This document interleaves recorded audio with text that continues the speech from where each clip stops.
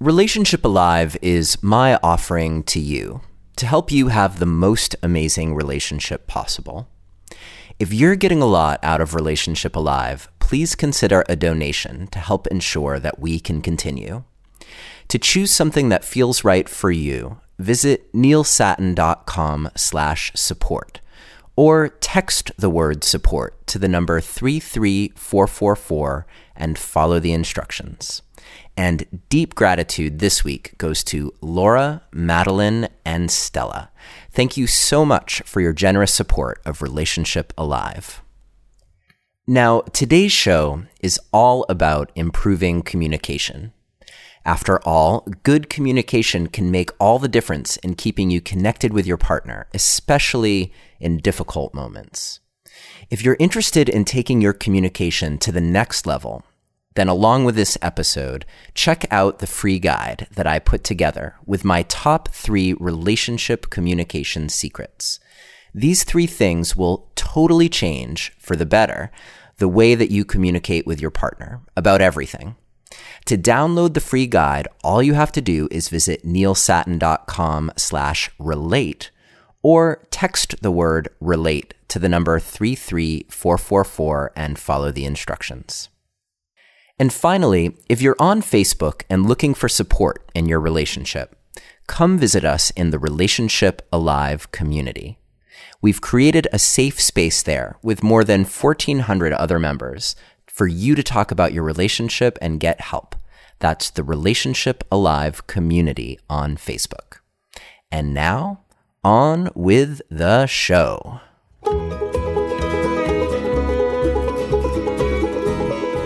Hello and welcome to another episode of Relationship Alive.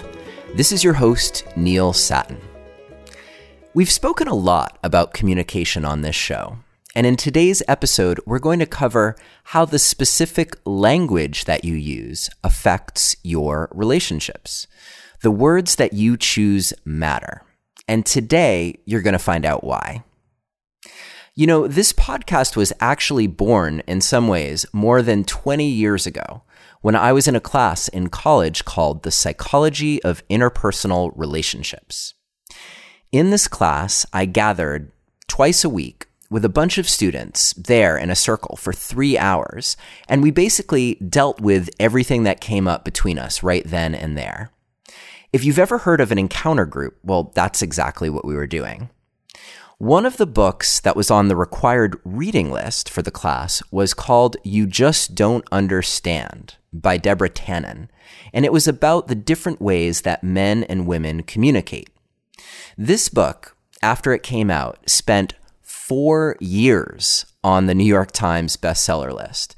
So you can imagine the effect that it's had on our culture and what we've come to know about language and gender and how we create meaning and understanding with each other. When I started Relationship Alive, one of the people I knew I had to interview was Deborah Tannen, and it took us 2 years to coordinate this time together. She's here on the heels of releasing her newest book, You're the Only One I Can Tell, Inside the Language of Women's Friendships. And I'm so excited to have her with us here today to discuss how language impacts our connections and what you can do to improve the way you communicate with the people who matter to you the most. If you'd like to download a complete transcript for today's episode, please visit neilsattin.com/language, or you can always simply text the word passion to the number 33444 and follow the instructions. Deborah Tannen, thank you so much for joining us today on Relationship Alive. Hi, what a pleasure and privilege to speak with you. Thank you so much. And the feeling, as you can tell, is mutual.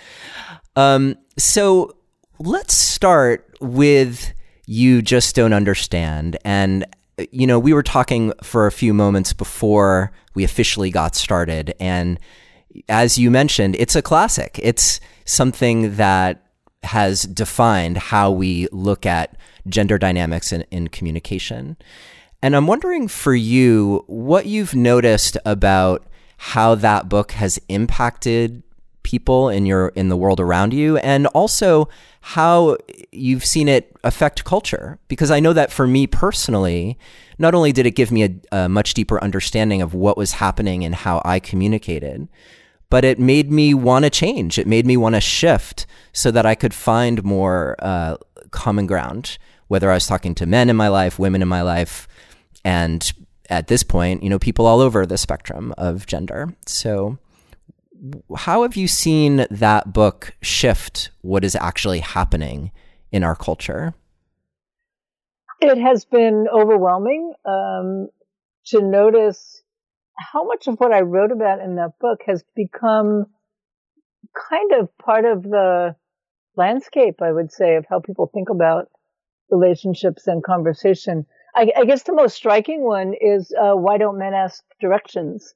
That was when I put that in the book. I don't think anyone had talked about it, but a number of the interviews that I had very early on had picked up on that. And then it became so much a part of the culture. People were sending me napkins, cocktail napkins, real men don't ask directions, jokes going around. Why did Moses wander in the desert for 40 years? Maybe one of my favorites. Why does it take so many sperm to find just one egg? Now, you hear a little bit less about that now that we all have GPS devices, but it really doesn't change things that much. Just recently, this is really funny. My research method is asking people about their own lives, listening to people.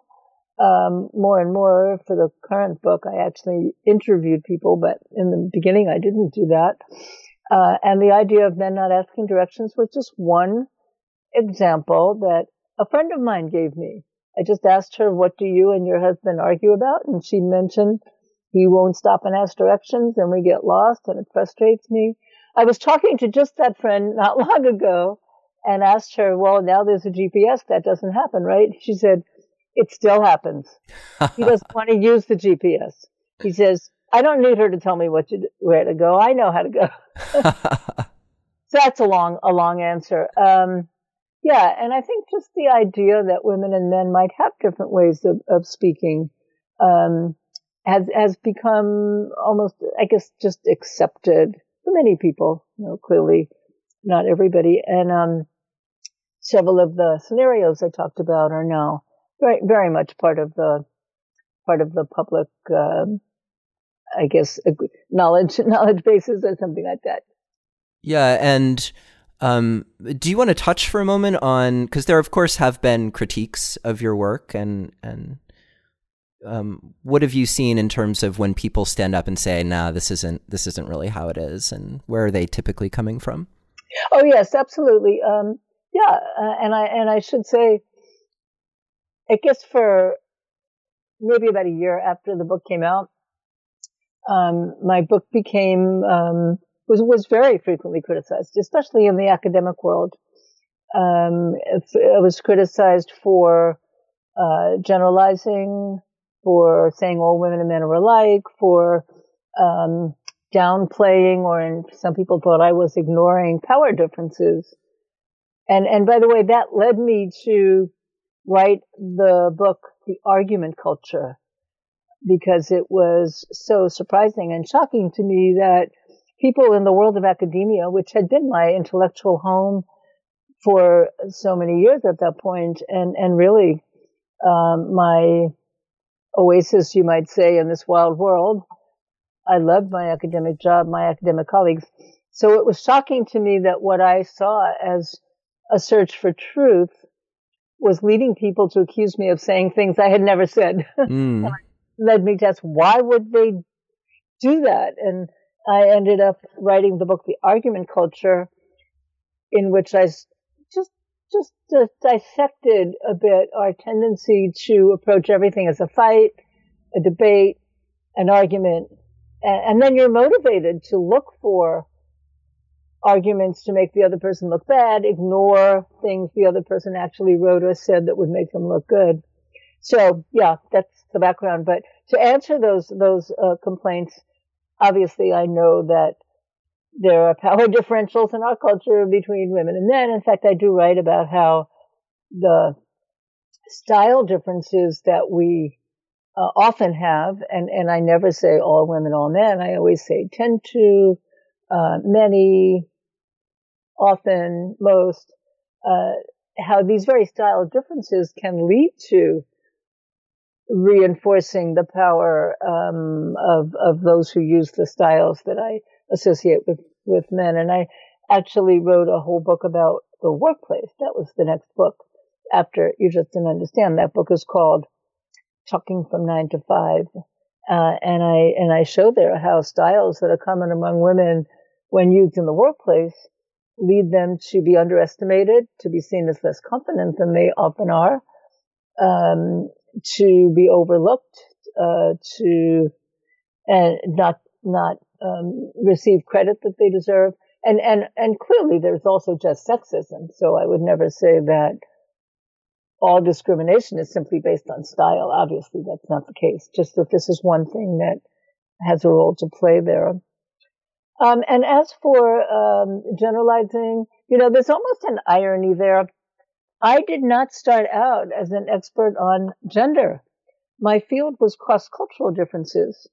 My dissertation and my first book were about New York conversation. Excuse me. My dissertation and my first book were about New York as compared to California conversational style. I grew up in New York City, Eastern European Jewish background. I think that's relevant. And was getting my PhD at Berkeley in California. And my dissertation was an analysis of a conversation involving 3 New York Jewish speakers, and I was one of them, and 2 Californians who are not Jewish, and 1 British woman who actually was half Jewish, but I don't think that affected her style much. And so I had so much to say about how cultural influence had an effect on the ways people were using language in conversation, and therefore the effects of their ways of speaking on the conversation. I had written much about Greek compared to American conversational styles. I had lived in Greece and I speak Greek. And so clearly I knew that gender was only one of many influences on our styles.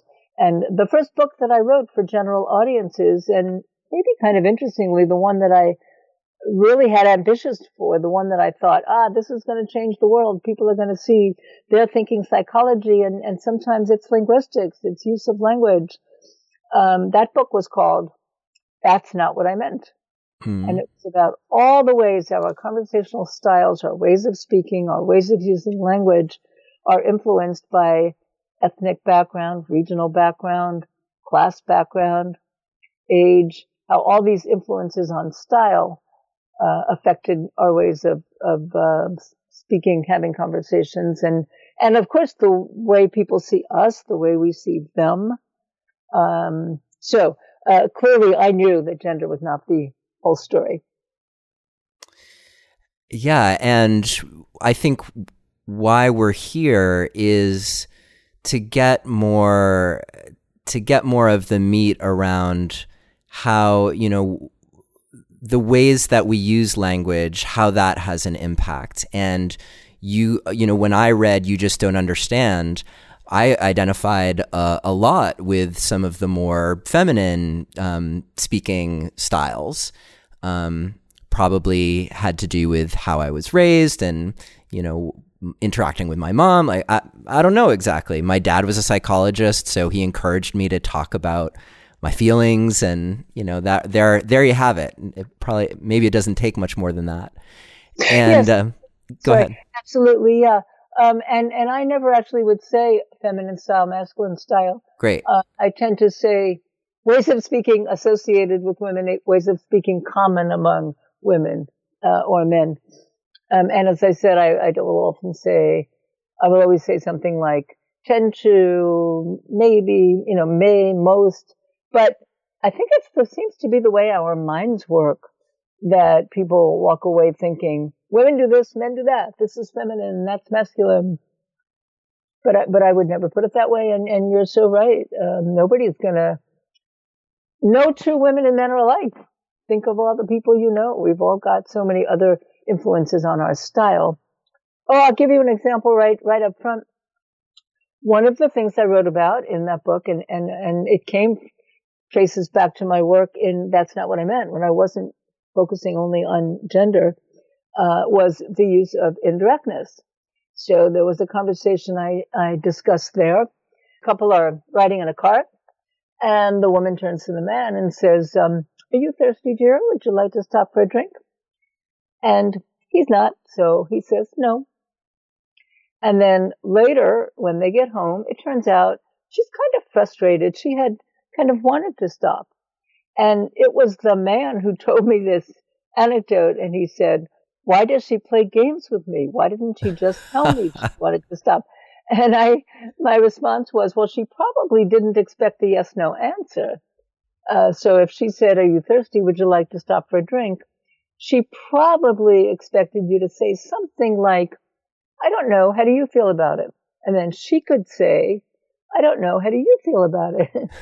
And then they could talk about how they both feel about it. So if they ended up saying, well, he ended up saying, I'm kind of tired. Do you mind if we don't? That would have been fine. Or if he said, well, I'm not thirsty, but if you want to, we could. That would have been fine. That would have been great. And that's where I began talking about message and meta-message. So yeah, the meaning of the words, the message was a question, an information question. Do you want to stop for a drink? But the meta-message, what it means that she asks him in that way is, I don't want to make a demand. I want to know how you feel about it before we make a decision. And we can then, it's starting a negotiation, and then after you find out how everybody feels about it, you make a decision taking everybody's preferences into account. So when she gets an answer no, she hears a meta message, I don't care what you want, we're only going to do what I want. Because he didn't mean it that way. He had a different idea about how a conversation could go. So he assumed he can say no, and if she wants to, she would say, yeah, well, I'm thirsty. Do you mind if we stop? And that would have been fine with him too. It was these different ways of going about that. Now, it's kind of interesting. I included that example in the book, That's Not What I Meant. And I repeated it in the introduction to You Just Don't Understand, in the context of saying, I think it was in the introduction, I had said, here's an example I had given. Both styles are equally valid. And it had been included in a review of the book. It was actually a Canadian newspaper, I think, where they said, so women have to understand how men mean it. And they didn't put the second part, men have to understand how women mean it. And I use that to say, it's very easy for people to hear my examples as one is right and the other is wrong. Mm. And I never take that position. I always take the position, styles work well when they're shared and don't work well when they're not.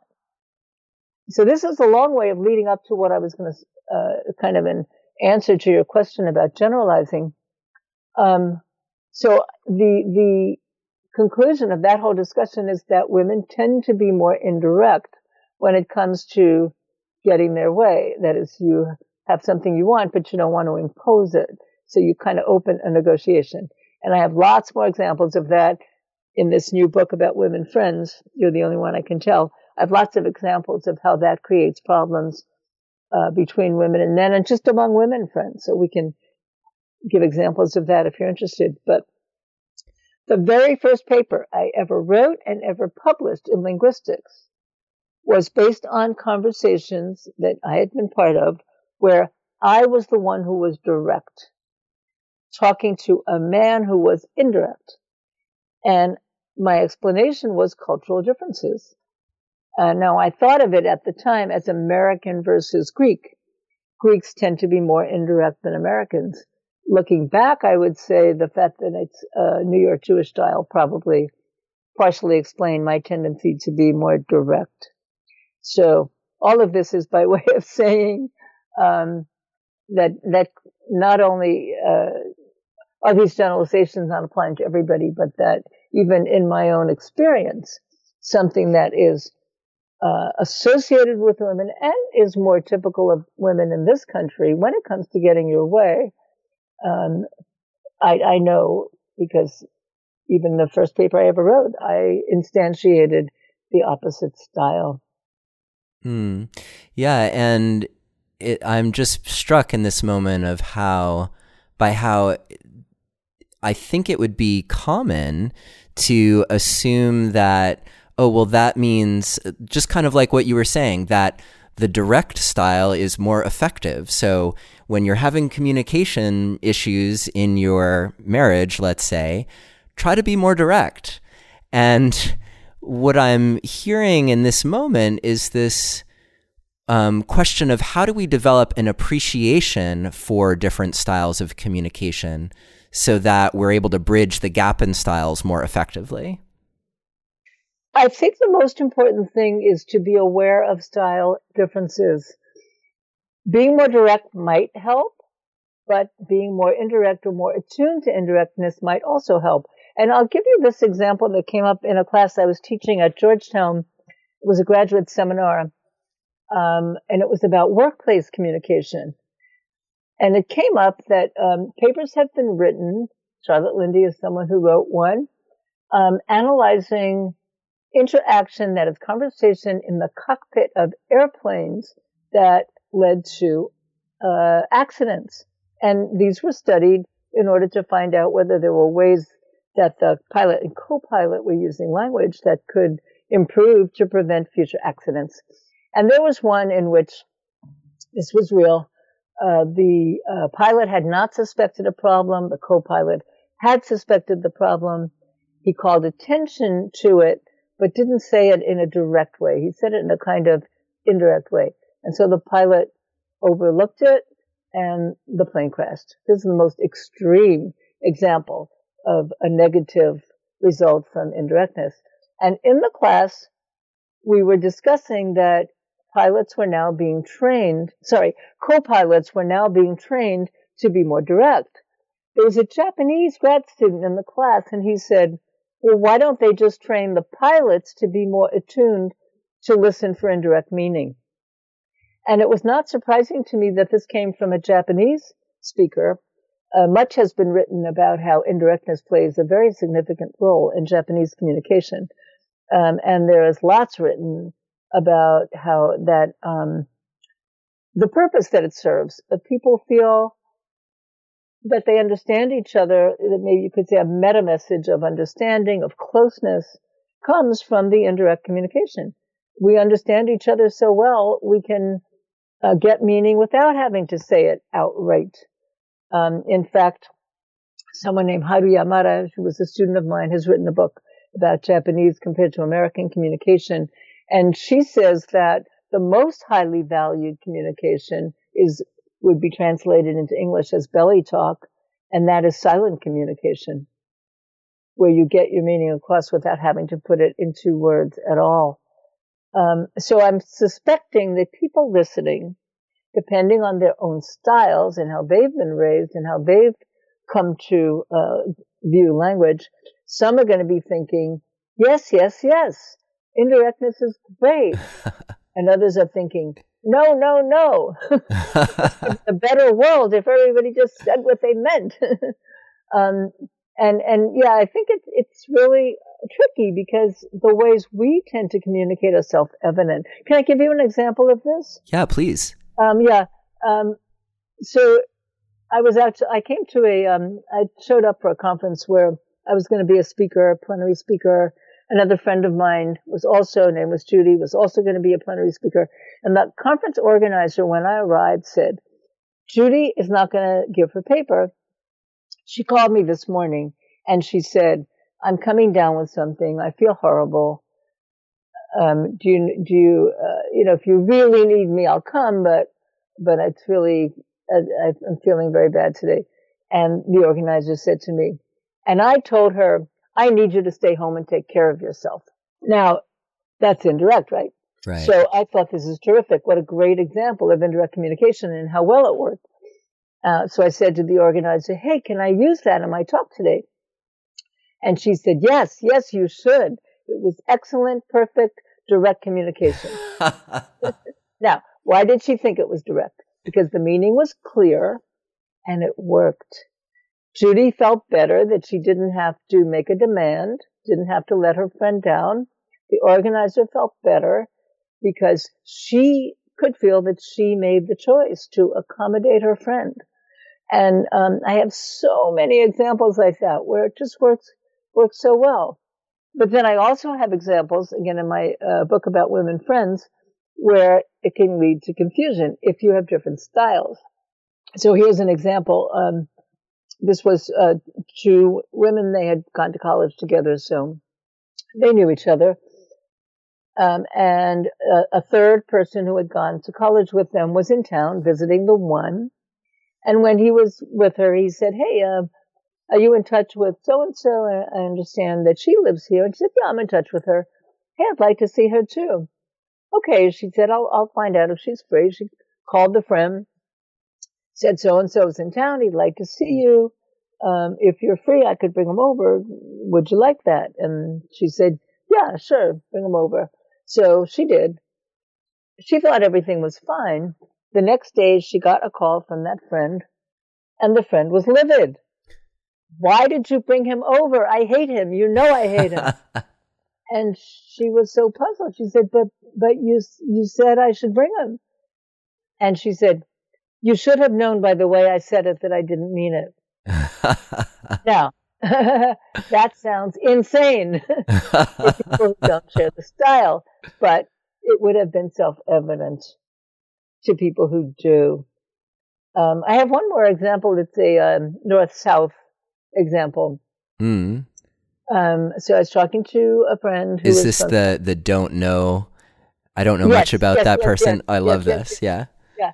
So I was talking to a friend from South Carolina, and I asked her about a guy that we had some slight dealings with, but we didn't, wasn't a close friend. And I asked her what she thought of him. And she said, I don't really know him. And I said, I think he's a jerk.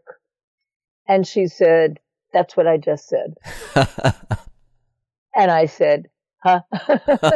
So she explained, in South Carolina, you cannot say someone is a jerk. You have to proceed on the assumption that if you knew him long enough, you would find something to like. So I don't really know him means I haven't found anything to like about him.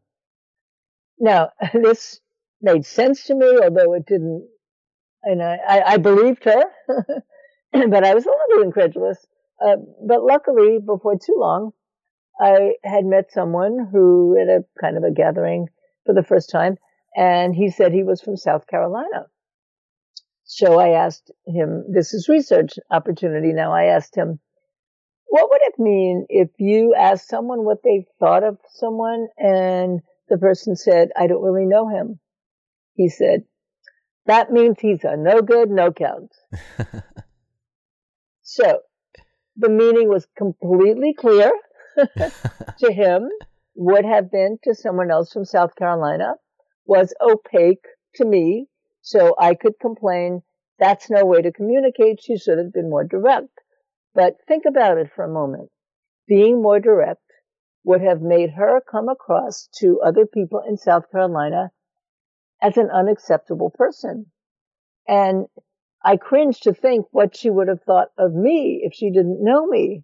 Mm. When I say about somebody, I think he's a jerk, I'm saying something that you simply cannot say in that culture.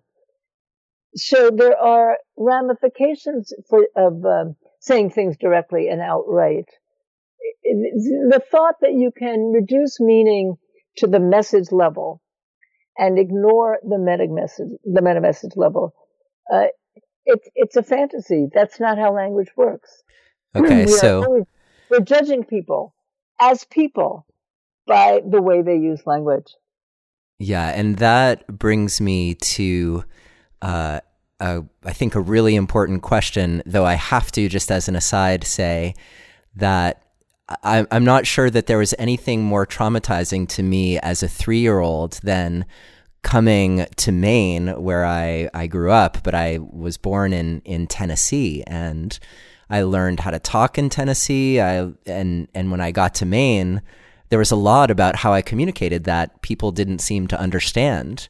And I have very vivid memories of having to shift my language patterns and also hearing things that people said, particularly the word wicked, which people from New England will maybe laugh about. But, a first time I heard someone saying something was wicked, something or other, I got freaked out because my only association with wicked was some horrible witch. But it turns out that in Maine anyway, wicked means more or less like very. So if something's wicked awesome, then it's really, really awesome. So just kind of a funny cross-cultural experience that I had. Anyway, so the important question, apart from my silly anecdote, is how do we tune in more to the meta message, particularly in the moment when it's crucial to be understood? It's a great question. I believe awareness of style differences is probably the best thing and the only thing that will that we can hope for. We are going to respond automatically. You must mean what I would mean if I spoke in that way in this context. Now, when styles are similar, relatively similar, that's going to be okay, and probably most of the time. That we're doing it every minute. Every time we talk to someone and they say something, we have some automatic way that we think we know what they mean and draw a conclusion about their intentions. But when something goes awry, when you have a negative response, when you think they're reacting in a way that's kind of weird, the hope is that you could step back and ask yourself what's going on. But it's tough to do. And then sometimes you can do what I call meta communication, talk about the communication. And an example where I had to do this myself, and again, it's almost embarrassing because it's something I'd written about for decades, but I had this op-ed in the New York Times just about a month ago where I had a friend over for dinner, and she was kept offering to help and then kept getting up and helping. And I really didn't want her to, and I kept telling her not to, and she kept doing it anyway. And I was really frustrated. I was really rattled by it. And normally I wouldn't have said anything, but since I was writing this book about friends, I felt like I needed to know her perspective. So I meta-communicated. I talked to her about it. I told her how I had responded, how it bothered me that she was ignoring my telling her that I really didn't want her to help. And she was astonished and explained to me that in her family, you're expected to help. And when people say, I don't want you to help, they don't mean it. They mean something like, you're a guest and you shouldn't help. Therefore, I appreciate it all the more when you do. Now, I'd written extensively about indirectness. It still never crossed my mind that she thought I was being indirect, that she thought I didn't mean it. And it never crossed her mind that I did mean it. But we solved it by meta-communicating, by talking about it. And I think many of us, maybe women especially, but probably all of us, don't like to introduce a contentious note into a relationship or a conversation. So my impulse was not to tell her that what she was doing was bugging me. But I think it served both of us really well to have that conversation. I feel like my consciousness was raised. Any resentment I might have felt because I thought she was behaving in a way that made no sense, that dissipated. And she tells me that it's a huge relief to her to know she doesn't have to do all the work when she goes to somebody's house for dinner.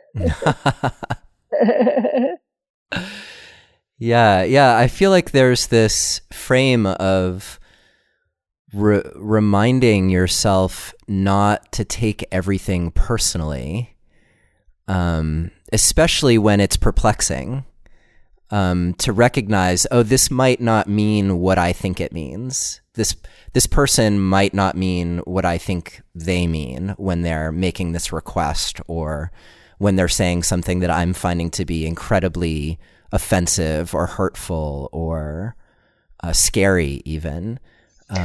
Yeah. Well, realizing what the parameters are is helpful. For example, are you a good person by asking questions to show interest? Or are you a good person by not asking questions because they would be intrusive? So again, coming from my book about women friends, a woman told her friend about that her mother was in the hospital and then was hurt that the friend never asked. But they did metacommunicate, and the friend said, well, in my family, that would be considered intrusive. People will tell you if they want to talk about something personal, but you shouldn't ask. Or friends that were taking a walk, one was telling the other about a problem. She was listening, but when they passed something really pretty, like a gorgeous flower, she said, oh, look at that. To her, that didn't mean I'm not listening. I'm not interrupting the story. It's kind of like you're at the dinner table and you're telling a story and somebody needs the salt. They can murmur past the salt. They're not interrupting your story. But the friend was hurt. She thought, you're not listening to me. But the other friend was hurt because she so clearly was. So if they could talk about that, realize for some people, you can throw in interjections and it doesn't mean you're not listening. For other people, you really can't. The listener should be quiet. So just knowing that these differences are common makes it possible to give a friend the benefit of the doubt. Whereas beforehand, it would be self-evident to you that your way of thinking about it is the only way to think about it. Yeah, I have to say, in reading your latest book, You're the Only One I Can Tell, I had several moments where I was confused, actually, because I think it was that I would read something and I'd be like, oh, okay, that's the way it is.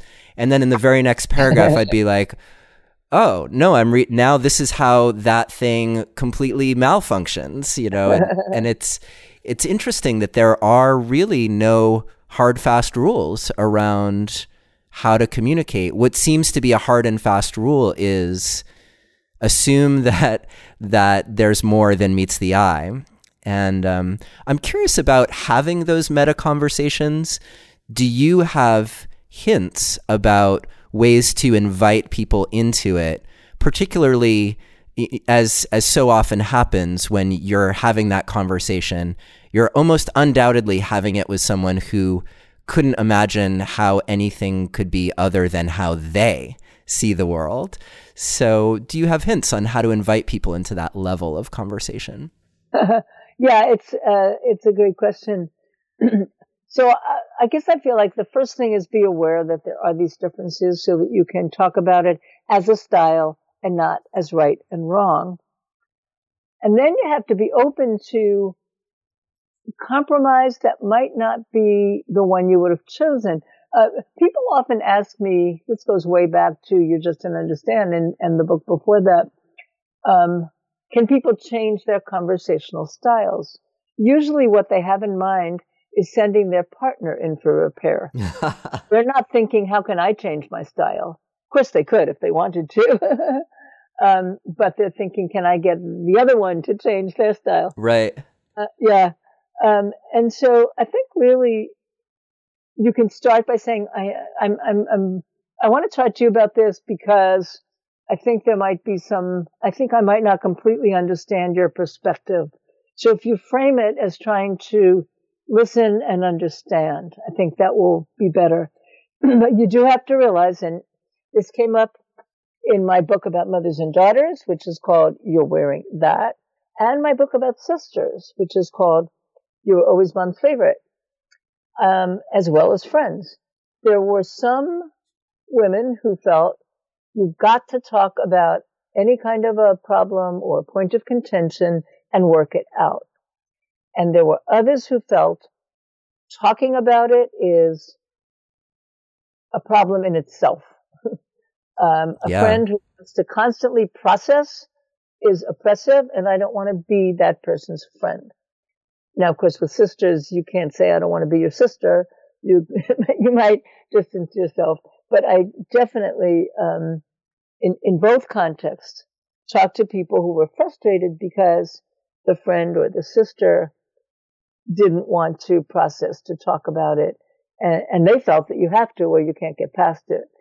And so in that context, I would try to raise awareness that it's quite legitimate that other people feel talking about it only makes it worse. It brings up all the conflict that I felt in the first place. We're both going to end up stating our perspectives that make the other one angry. And so let's just let it lie, move on. And once the emotions have receded in some way, they may never go away, but receded into the background, then we'll just pretend it never happened. So I think it often comes down to respecting others' differences and respecting that there could be more than one way of approaching both the problem or the interaction about it. Yeah.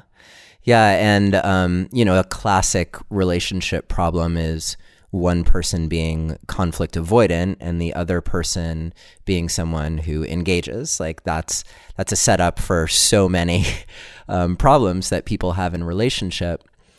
And I could see that both people getting to a point where they feel understood and feel resolution, how that it would help to have acknowledgement that either one is okay in both directions. And I think we talked about this in an episode with Sheila Heen, who wrote the book Difficult Conversations as part of the Harvard Negotiation Project.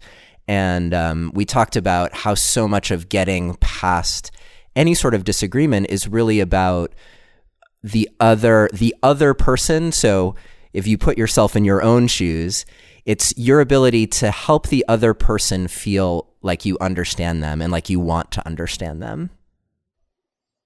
Yes, absolutely. And I guess it's kind of like what I said earlier, and I'm glad, and I know many others are saying something similar, that often our idea of working something out is to convince the other person of our perspective.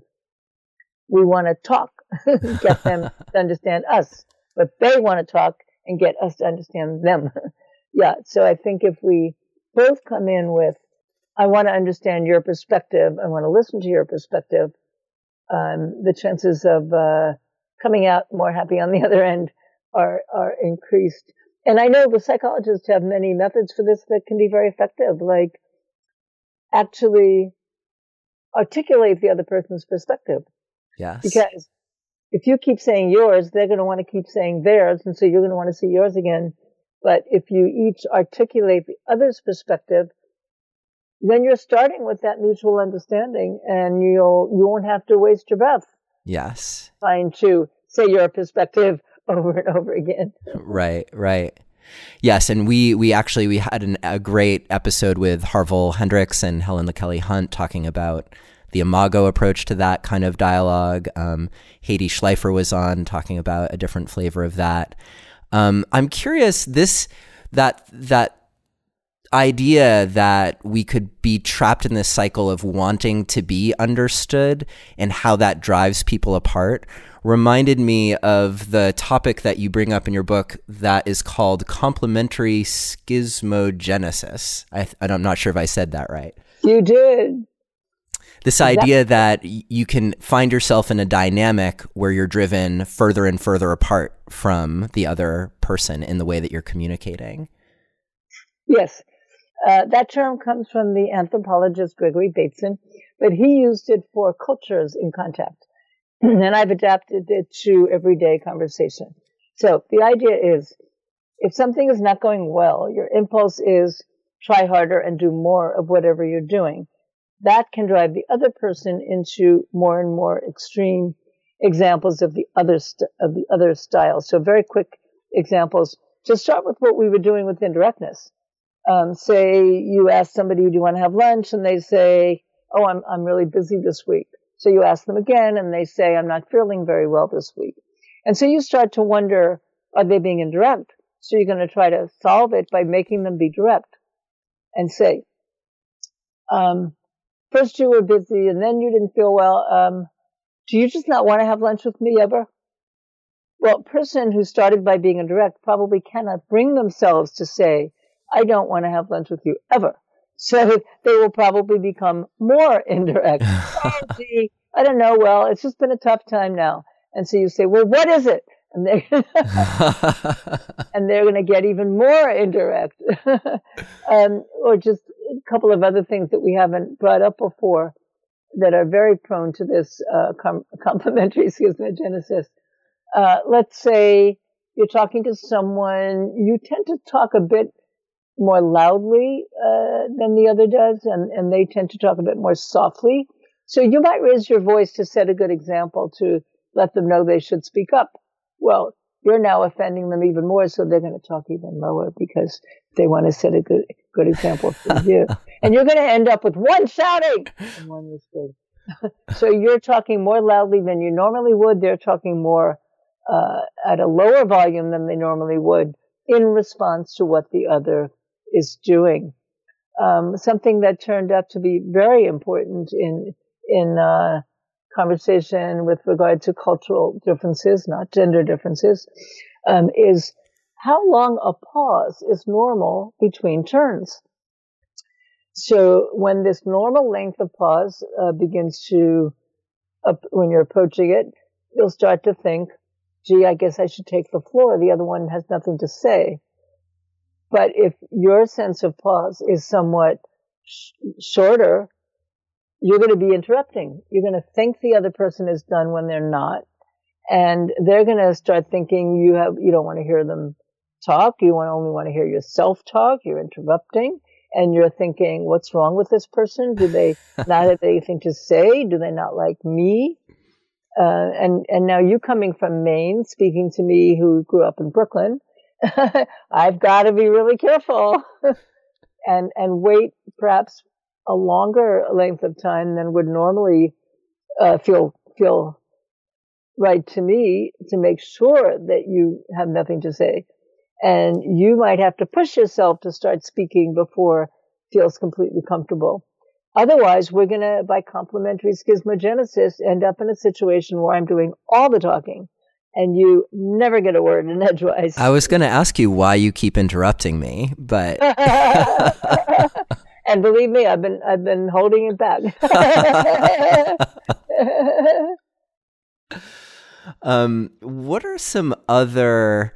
I like how we're flavoring this soup with possibilities in terms of what kind of meta messages could be operating, what kind of styles could be operating. And I'm wondering if there are others in particular that come to mind around how people talk to each other, perhaps the difference between rapport and reporting. That's one thing that comes to mind. But I'm sure you have lots that have been like, these are the things that you got to be aware of because they're most likely happening in your dynamics. Yes. So a difference that I wrote about in You Just Don't Understand was rapport talk and report talk. So report talk is a conversation where really it's the message level, the meaning of the words that's most important, and it's focused on information, impersonal information. Rapport talk is where a lot of what you're saying is to create social connection. And it really doesn't matter that much what the specific answer is. And I did there find that women were probably tended to be more likely to do rapport talk in a situation where a man might do report talk. But this can happen between friends of the same sex. Even at work, I'll give you an example where, because I have a book about the workplace, it's called Talking from 9 to 5, where one person felt when you have a business meeting, you should start with personal talk. And the other one feels in a business meeting, get right down to business. That's report talk. Well, the one who is starting with general talk might give the impression, and I had examples where this happened, that, well, there really isn't anything important to talk about. There's nothing I have to pay that much attention to. This is just a social meeting. And so then when that person, the rapport talk person, gets to the report talk, the other one has kind of switched off and kind of figures this isn't all that important because it's coming as an afterthought. Mm. This would be an extreme example from the workplace. But I'll give you another example too. It's kind of like report talk and report talk. One of the scenarios from the book You Just Don't Understand that really got a lot of attention, and again I think has kind of become part of the culture. A conversation where a woman tells a man about a problem and he tells her how to fix it. And then she's frustrated. And what I said about it in that book and what is often said about it is she didn't want a solution. She wanted to talk about it. And he's frustrated because he's thinking, why do you want to talk about it if you don't want to do anything about it? And both are frustrated because someone they're close to who should understand how they mean what they say seems to be misjudging them. So I would actually say something somewhat different now. And in the book about women friends, I really was forced to go back and think about that some more. How might the conversation go if it were women friends? Well, I tell you about a problem. You might say, gee, why do you think he said that? And then, well, what did you say after he said that? And what do you think you might do? Yeah, I would probably do the same thing. I'd probably feel the same way, but what do you think of doing this? And in the end, you do give advice. So when I say she didn't want a solution, that's probably not accurate. It's just that we don't want the solution right off the bat. Right. Because the very act of talking about it has a meta message of caring. The fact that you're willing to spend time talking to me about my problem means you care about me. And it's a kind of rapport talk. So taking it as, here's a problem, I want a solution, that's approaching it as report talk. And so perhaps the frustration is not so much that she didn't want a solution as that she didn't want it right off the bat, because the solution shuts down the conversation. And starting that kind of conversation was probably her motivation in the first place. Yeah, I'm getting this sense, and this comes up with another kind of strategy that we don't really have time to talk about today, called the ways that we energize our partners. But one element of this strategy, I think, helps us clarify meta messages, which is for you to reflect let's see if I can say this well. For me to reflect, let's say you say something to me, for me to reflect back to you, you just said this to me, and what that means to me is blank.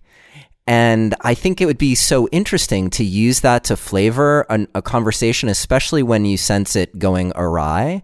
So if you were in that typical scenario where, let's say, someone just wants to be heard first before the fixing happens, if you were able to say in that moment, wow, like you're offering me these solutions, and what that means to me is you don't actually really want to hear about what's going on with me. You just want to get past it. It becomes an opportunity for the other person to say, well, that's not what I meant at all. And at least maybe it gives you a window into that dialogue around meaning and how meanings can be misconstrued, and getting at what's important. Like you were just establishing that what's important is setting the stage of caring to help frame a conversation where then someone can actually contribute a solution to it. Yes, that's why I feel that understanding these parameters, understanding that they can be different and often are different among speakers of the same language, that's what I see as essential. And then once you have that understanding, you and maybe you with a particular friend or partner can come up with a way to handle it. So a quick example, there are many ways that my husband is not typical and I'm not, and there are many ways that we are. For example, he's the one who likes to ask directions, and I'd rather use Waze or a map. But this is one where he is, and I often get frustrated. And he once said to me, I know you don't want a solution, but it's too frustrating for me to listen to you go on and on when I know the solution. So how about I tell you the solution and you listen, And then if you want to keep talking about it, you can. And, I think that's just as good a compromise as my teaching him to not give me the solution right off the bat. Mm. So the key is that he and I both understand that this is a difference. Then we can come up with all different ways of accommodating that difference. Yeah, I like that. I really like that. Because your latest book really focuses on friendship, and friendship is such an important part of, I think, feeling balance in our lives, feeling fed and supported by the community.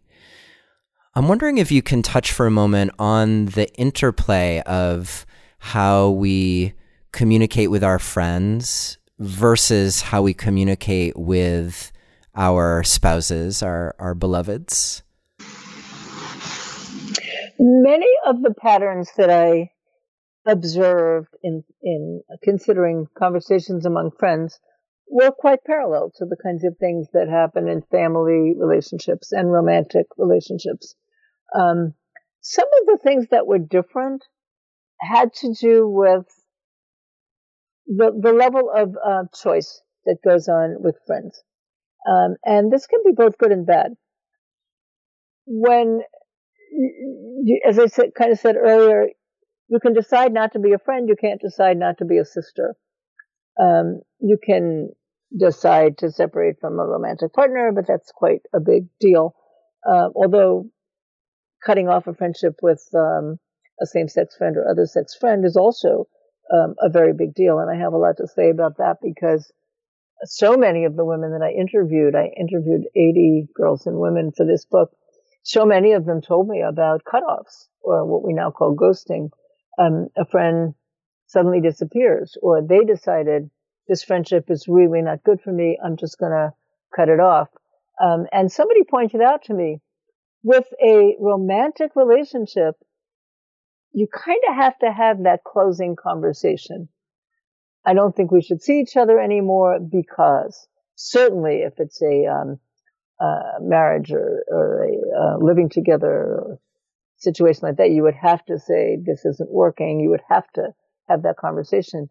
But it's so common among friends to just cut it off with no closing conversation. No, I decided this isn't working for me because. So I think that's a huge difference. And I guess there's two ways to look at it. One is, it was so hurtful when people told me that others had cut them off and they didn't know why. The not knowing why was really, really hurtful. On the other hand, you could say that it's one of the gifts of friendship, that you have more volition, that you can decide this is causing me more pain than it's giving me pleasure, and I want out.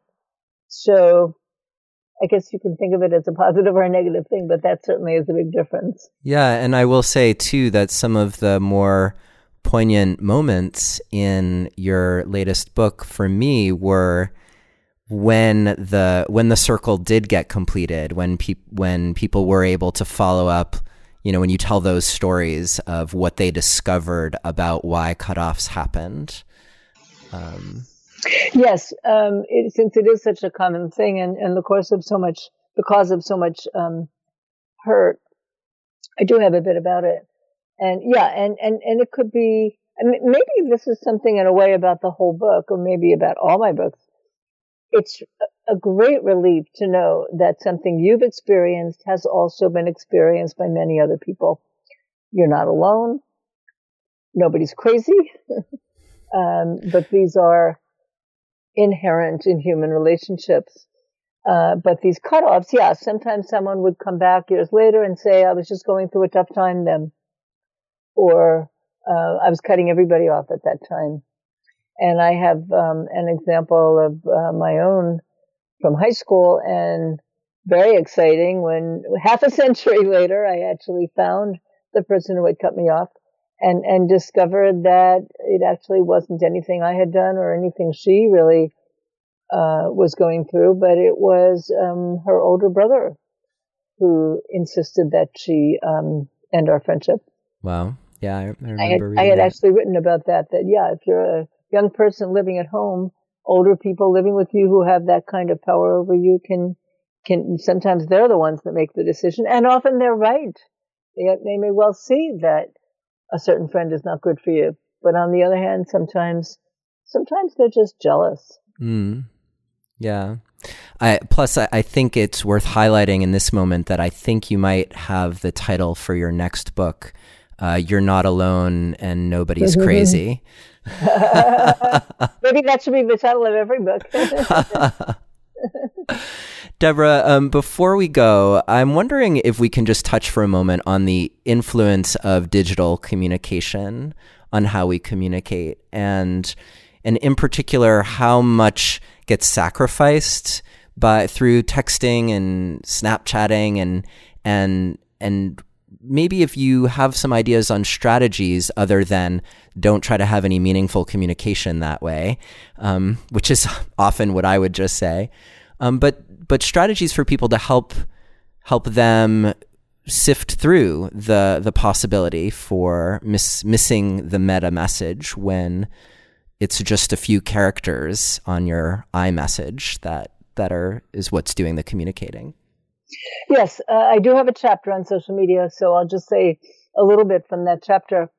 I believe that all these social media ramp up both the positive and the negative of friendships. So on the positive side, you can stay in much more constant touch. There's this sense of absent presence so that you feel you're together even though you're not. You send these pictures. It's a way of saying, hey, look at that. And you feel as if you were together. One of the big risks is fear of being left out. We all can be hurt if we discover that our friends are doing things without us. Women seem particularly sensitive to that kind of hurt. Well, with social media, your chances not only of knowing what they were doing, but of seeing pictures of what they were doing without you goes way up. And it could be you missed it because you were invited, but you couldn't make it. Maybe you missed it because you didn't check your phone in time. Maybe you weren't invited. But the chances of being exposed to this and being hurt by it are ratcheted up. And as you say, all the risks of missing the meta message or mistaking the meta message because you don't have tone of voice, facial expression. Although we're extremely creative at using emojis, emoticons, memes, and in fact, there's more and more use of that. My students look at all the creative uses of ha, ha, ha, ha, ha, ha, LOL. And then all these ways that we say, don't take what I just said literally. So yeah, I think that people can be very creative about it.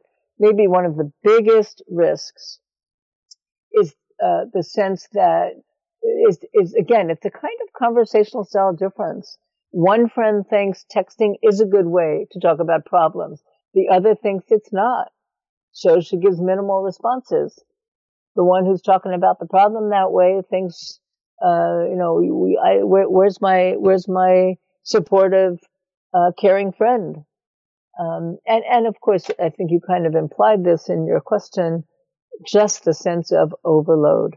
So many different platforms that you have to check, the fragmentation of attention, the temptation to be looking at your phone rather than the person that you're with. And all of these are challenges that we have to be aware of and find ways to overcome. Yeah, my hope is that as people become more sensitized to how it's affecting them, that it actually spawns even more authenticity and integrity, because it's really calling people to the table to be more aligned in terms of how they communicate, because the consequences are so easily seen or experienced of not being clear. You know, I often find myself defending the use of social media because I think it has a lot of positive things that we can lose track of. There are many people who can be more authentic when they're typing on a screen than if they're facing a person. Many people find it easier to reveal their real feelings, something personal, some emotion, when they don't have a person staring them down. Mm. Many close friendships have evolved. Some who never meet, just by talking on the screen, Facebook or some other such medium, and reveal things they wouldn't reveal to somebody that's in the same room with them. So I think it's just a matter of awareness and finding what works and tempering, if you feel that things are becoming out of hand. But often those people who are looking at their screen and rather than talking to you are really importantly avoiding being rude to the person who texted them and needs an answer right away. And so a bit of it might be being more tolerant of that. But then I know there are groups of people who, when they get together, they all put their phones in the middle. And the first one who grabs his phone pays the bill. I love that. That's a great solution. And I can already imagine the meta meaning conversations. Like, so honey, when you're texting on your phone and we're in bed together, what that means to me is, and then you get more clear about it. Well, you certainly can have parameters that you agree on for your relationship. That's what we hope. Well, Deborah, thank you so much for being here with us today. I'm just so appreciative of your time and your wisdom, and for me, it's just such a treat considering how much of an impact your work had on me so long ago, and it was really fun to revisit today, 20-something years later, and just see how your work has permeated the way that I think, the way that I communicate and interact, and the way that I hope to help others, both as a coach and through this podcast. So just thank you so much for being here with us today and for such a vast contribution to our knowledge about how we communicate with each other. Well, thank you so much. It's really been a great pleasure to talk to you. Thank you for listening to another episode of Relationship Alive. If you like what you've heard and want to make it easier for other people to find out about us, please take a moment to subscribe to our podcast and to rate and review us on iTunes. If you have questions or comments or want to continue the conversation, you can always join our Relationship Alive community Facebook group. And for more information about today's episode, visit us online at neilsattin.com/podcast. Or you can always text the word PASSION, PASSION, to the number 33444 for more information. Finally, do you have a burning question that you're hoping we can have answered here on Relationship Alive, either for a future or past guest? Let me know and I'll see what I can do. Take care and see you next time.